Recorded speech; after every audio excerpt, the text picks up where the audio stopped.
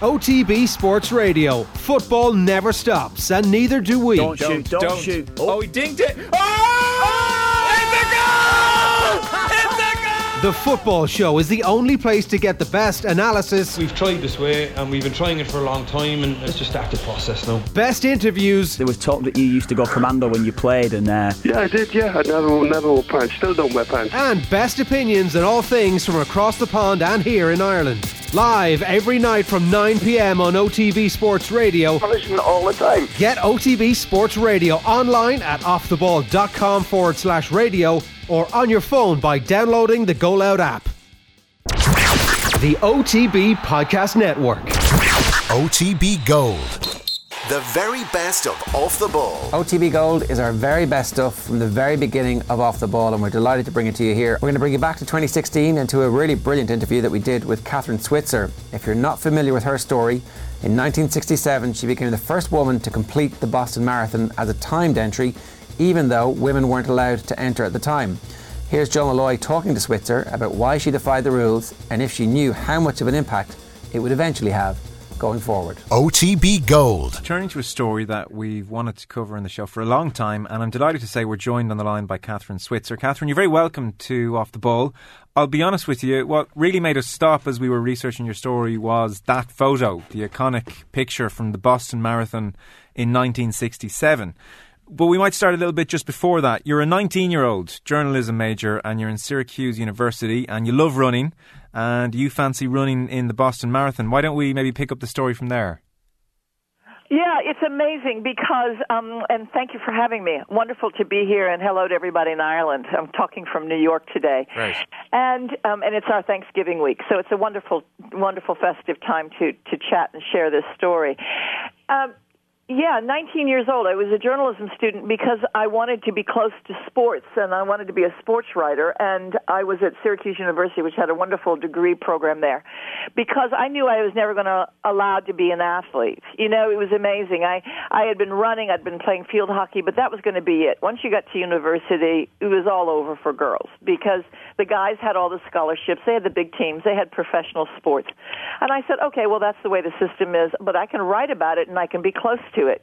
And I felt that then it would never be like going to work for the rest of my life, because I could always be doing something I loved. So while I was there, seeing there were no girls' sports, I thought, well, maybe I could run with the men's cross-country team, because I was running 3 miles a day, and I thought that was an awful lot. And I went out and asked the coach, and he about died laughing. But he said, you can't run officially on the team. It's against the NCAA rules in collegiate sports. But you can come out and work out with the team if you'd want to. We'd welcome you. And it was a joke because he never thought I would show up. But I did. And the guys were wonderful and very encouraging. And one guy in particular who had worked out with the team for many years was actually the university mailman, who is now very old. I mean, he was 50. Can you imagine? Used to be a great runner, and he was so excited about seeing me out there, felt sorry for me, and sort of took me under his wing and began running with me very slowly every day and built up my mileage. And he had run the Boston Marathon 15 times and told me these wonderful stories about it. So I kind of grew up all those months of that year hearing about every story in the Boston Marathon and falling in love with the event, until one night I said to him, hey, let's just quit talking about the Boston Marathon and run it. And that's when he revealed what so many people were like in those days, that even though he thought it was wonderful I was running, he didn't believe any woman anywhere could run a marathon. And we argued, and 10 miles in a blizzard one night, I told him that he didn't have a running partner unless he believed a woman could do it. And finally he said, if any woman could, you could, but you'd have to show me in practice. So that really became my goal. It was to show Arnie that I could do the distance, and we did. One day we went out to run the 26 miles. We actually ran 31. I wanted to really prove to him, nail it shut, that I could do it, and he passed out at the end of the workout. And after that, he became like an evangelist for women's running. We had discovered an amazing thing, that women get better as the distance gets longer, and that's what proved out to me. So true to his word, he helped me sign up for the Boston Marathon, because my reward was, if I proved to him I could do it in practice, he would take me. How pervasive was his opinion?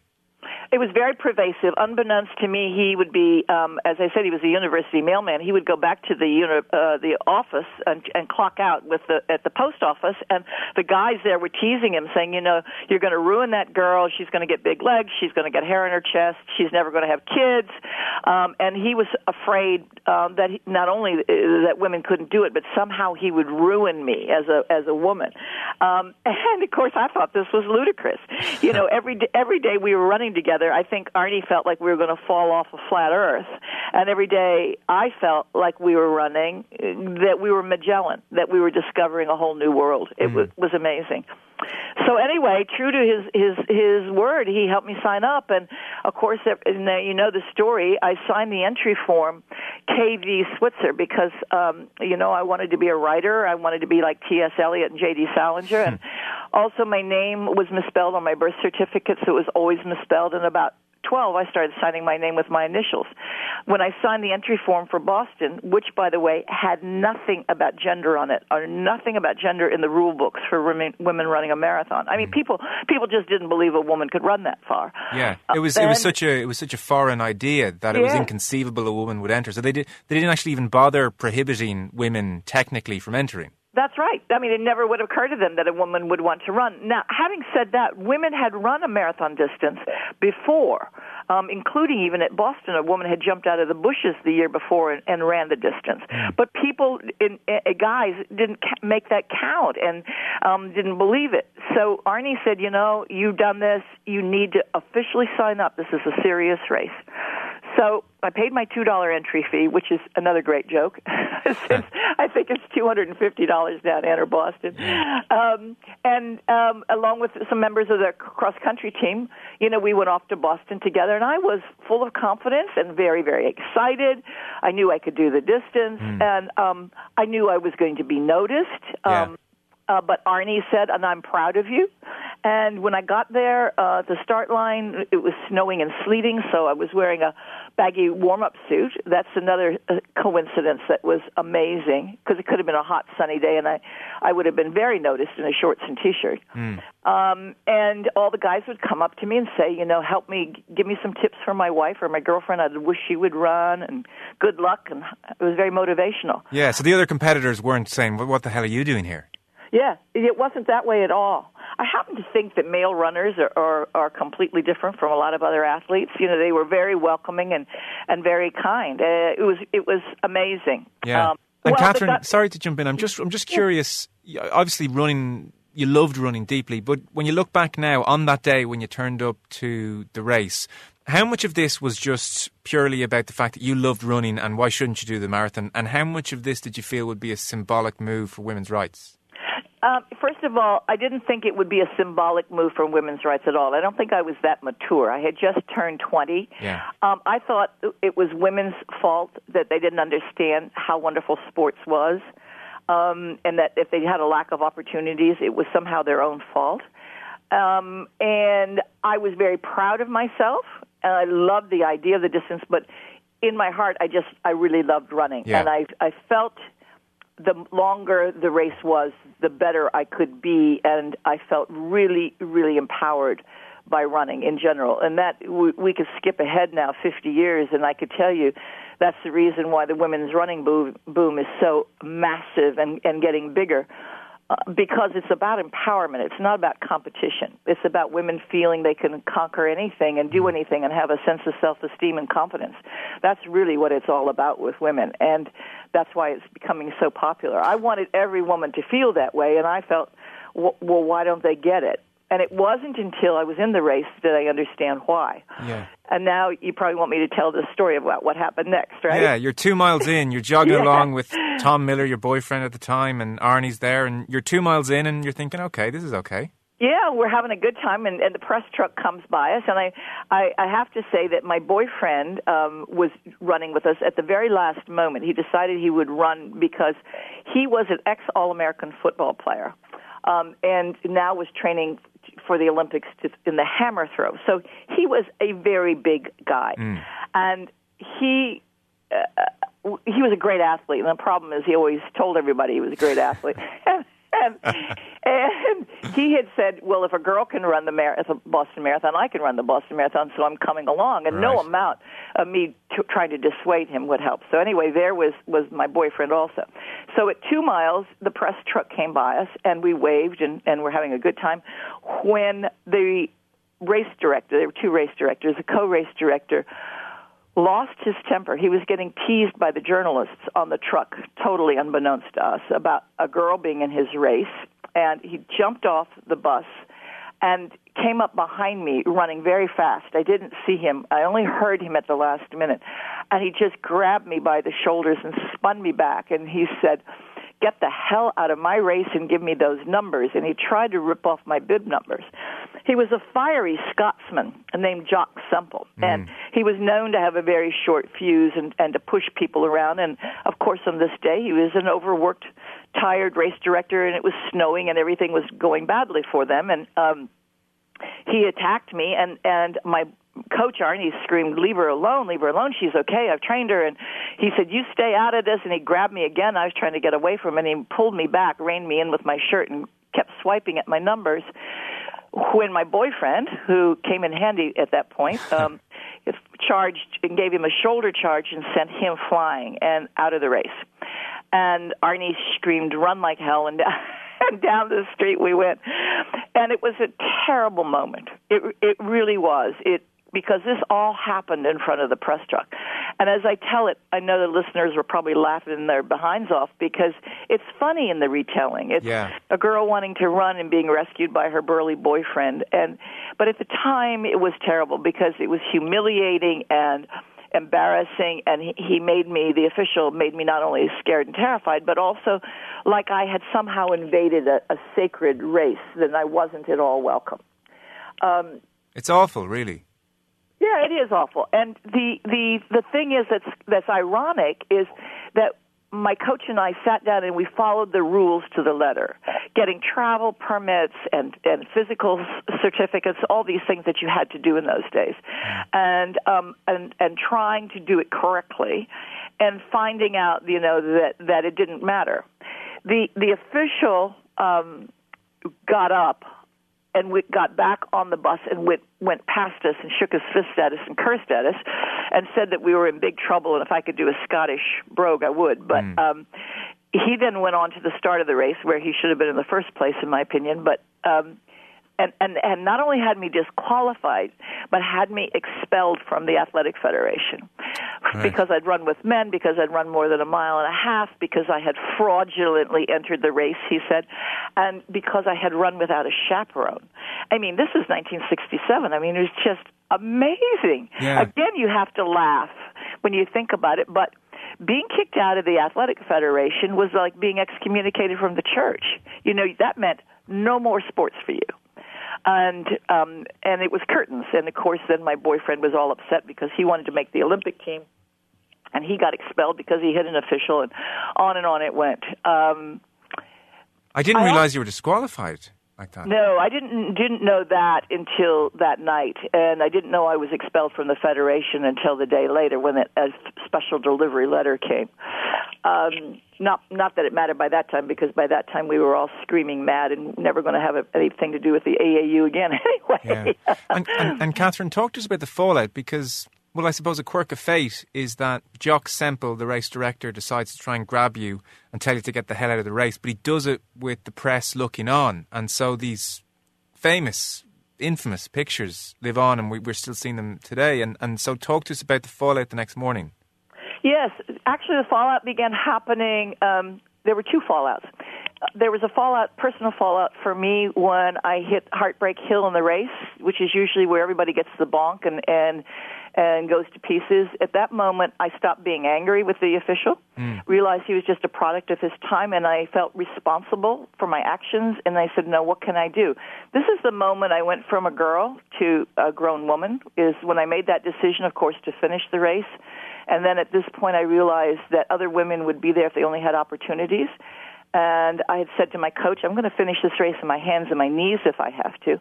But by the time I got to 22 miles, I realized I'm going to change the system.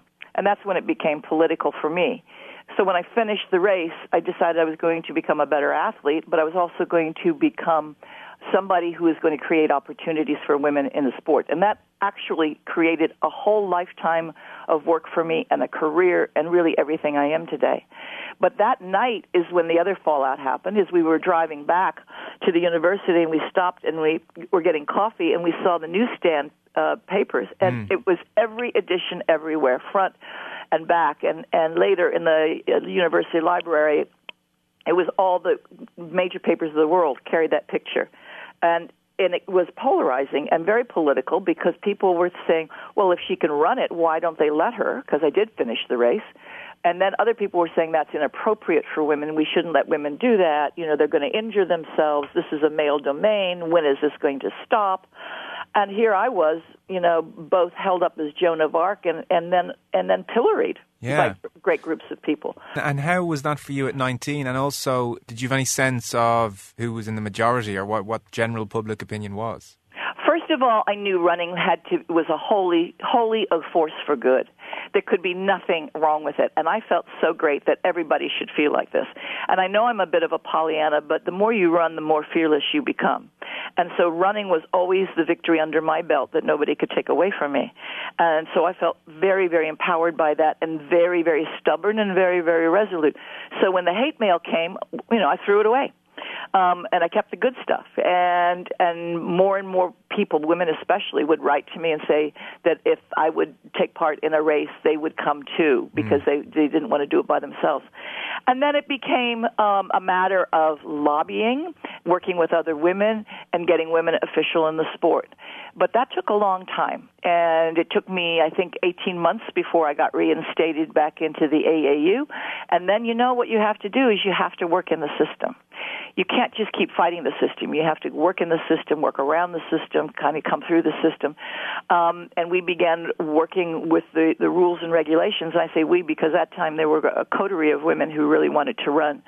And finally, after 5 years, we got women official in the Boston Marathon. And, of course, Jacques Semple himself had to welcome us into the race. Was he still there then? Yeah. Well, we came and ran every year. Anyway, we would just turned up. We would just turn up and filter out of the bushes, and pretty soon he was beginning to look very, very foolish because we were running extremely well. Yeah. I mean, we had women down under 3 hours in those days, and finally he had to welcome us into the race. Steam was still coming out of his ears. I podiumed in that race, and so he had to give me a trophy, and the trophy was broken. And when he handed it to me, he was very apologetic about it being, well, he wasn't too apologetic, but he handed me this broken trophy and promised to replace it. But then he said, I've been mad at you for 5 years, and you deserve a broken trophy. Wow. He sounds like a hell of a guy. He is, but you know what? He came up and kissed me on the starting line the following year. Nice. By then I was like really well ranked and was running incredibly well. And he said, "Come on, lass, let's get a wee bit of notoriety." And that was the picture that was run in the New York Times because it was, you know, this is the end of an era. If Jacques Semple finally welcomes women into the Boston Marathon, and he and I became best of friends. Oh, really? Yes, we used to go around and make talks together. He always maintained he was right, which always provided the audience with a huge laugh. And I went to visit him just a few hours before he died. And his last words to me were, "I made you famous, lass." Wow. Yeah, but you know what? If people really, if there's anybody listening to this, I guess what I'd like them to think is that sometimes the worst things in your life can become the best things in your life if you try to make it right, and it creates an opportunity and it can change the world. Certainly for me, I looked at this lack of opportunities. I wrote a proposal, many proposals, but to one big corporation, Avon, the world's largest cosmetics company at the time. They hired me, and I organized a global series of races for women around the world over 10 years. Eventually, we had 27 countries, 400 races, and 1 million women. And we're able to lobby all those different countries to get the women's marathon into the Olympic Games, and did that by 1984. Now, from 1972 to get the marathon into the Olympic Games by 1984, for the IOC, International Olympic Committee, that is warp speed, okay? And it was the really global admission now that women can excel in the toughest event in the Olympic Games at the highest level. And it changed world thinking about women's capability. It was to me almost as important as giving women the right to vote. So that was a banner year, and it continues. As I say, right now in the United States and in Canada, there are more women runners than there are men. It is amazing. It's 58%. Right. Can you imagine in my lifetime? Yeah, that is phenomenal. And then another story. Do we have time for one other story? Oh, listen, we've all the time. Yeah. Oh, God, this is the greatest story. Wait for this now, because, I'm 67, I'm still running marathons, da-da-da-da-da. But just about the time I thought, well, okay, it's time to sit back and write another book and slow down a little bit.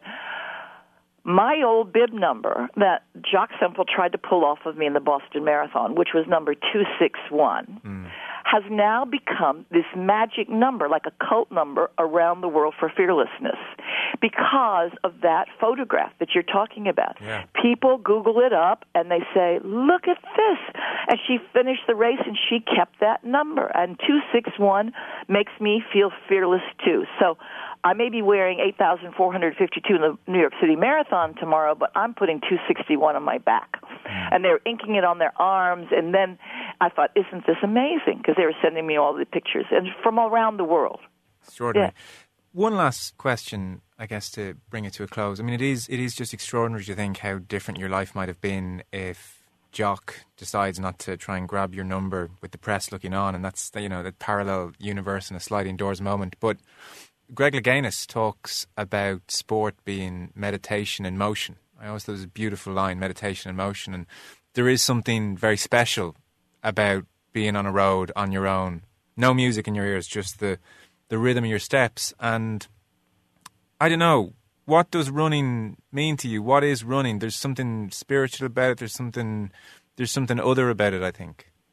Totally. I totally agree with that. And if Jock Semple had not attacked me in the Boston Marathon, I'd still be a lifelong proponent for getting women, especially men and women, out running, because running in a way has given me everything in my life. It's given me my health and my travel, my career. It's given me my husband, who I met, running. It's given me my religion, because I feel closer to the universe than at any other time when I'm out running. I mean, I'm part of the sun, the earth, the wind. It's given me a sense of empowerment and strength. It's given me my creativity. I get all my best story ideas for books and articles when I'm out running. But I think most of all, what running means to me is that it's given me myself. It's given me my chance out on the road or in the woods or on trails alone, as you say, without music, just thinking about what it all means and where my place is, and that this is what it's all about. And so I often say it's given me everything, especially myself. Katherine, listen, it's been one of the most enjoyable conversations I've had in a long time. Thank you so much. It's been great. Thank you so much. Let's keep in touch, and all my best to your listeners. And, hey, come and join us. OTB Gold. The very best of Off the Ball. That was an OTB Podcast Network presentation.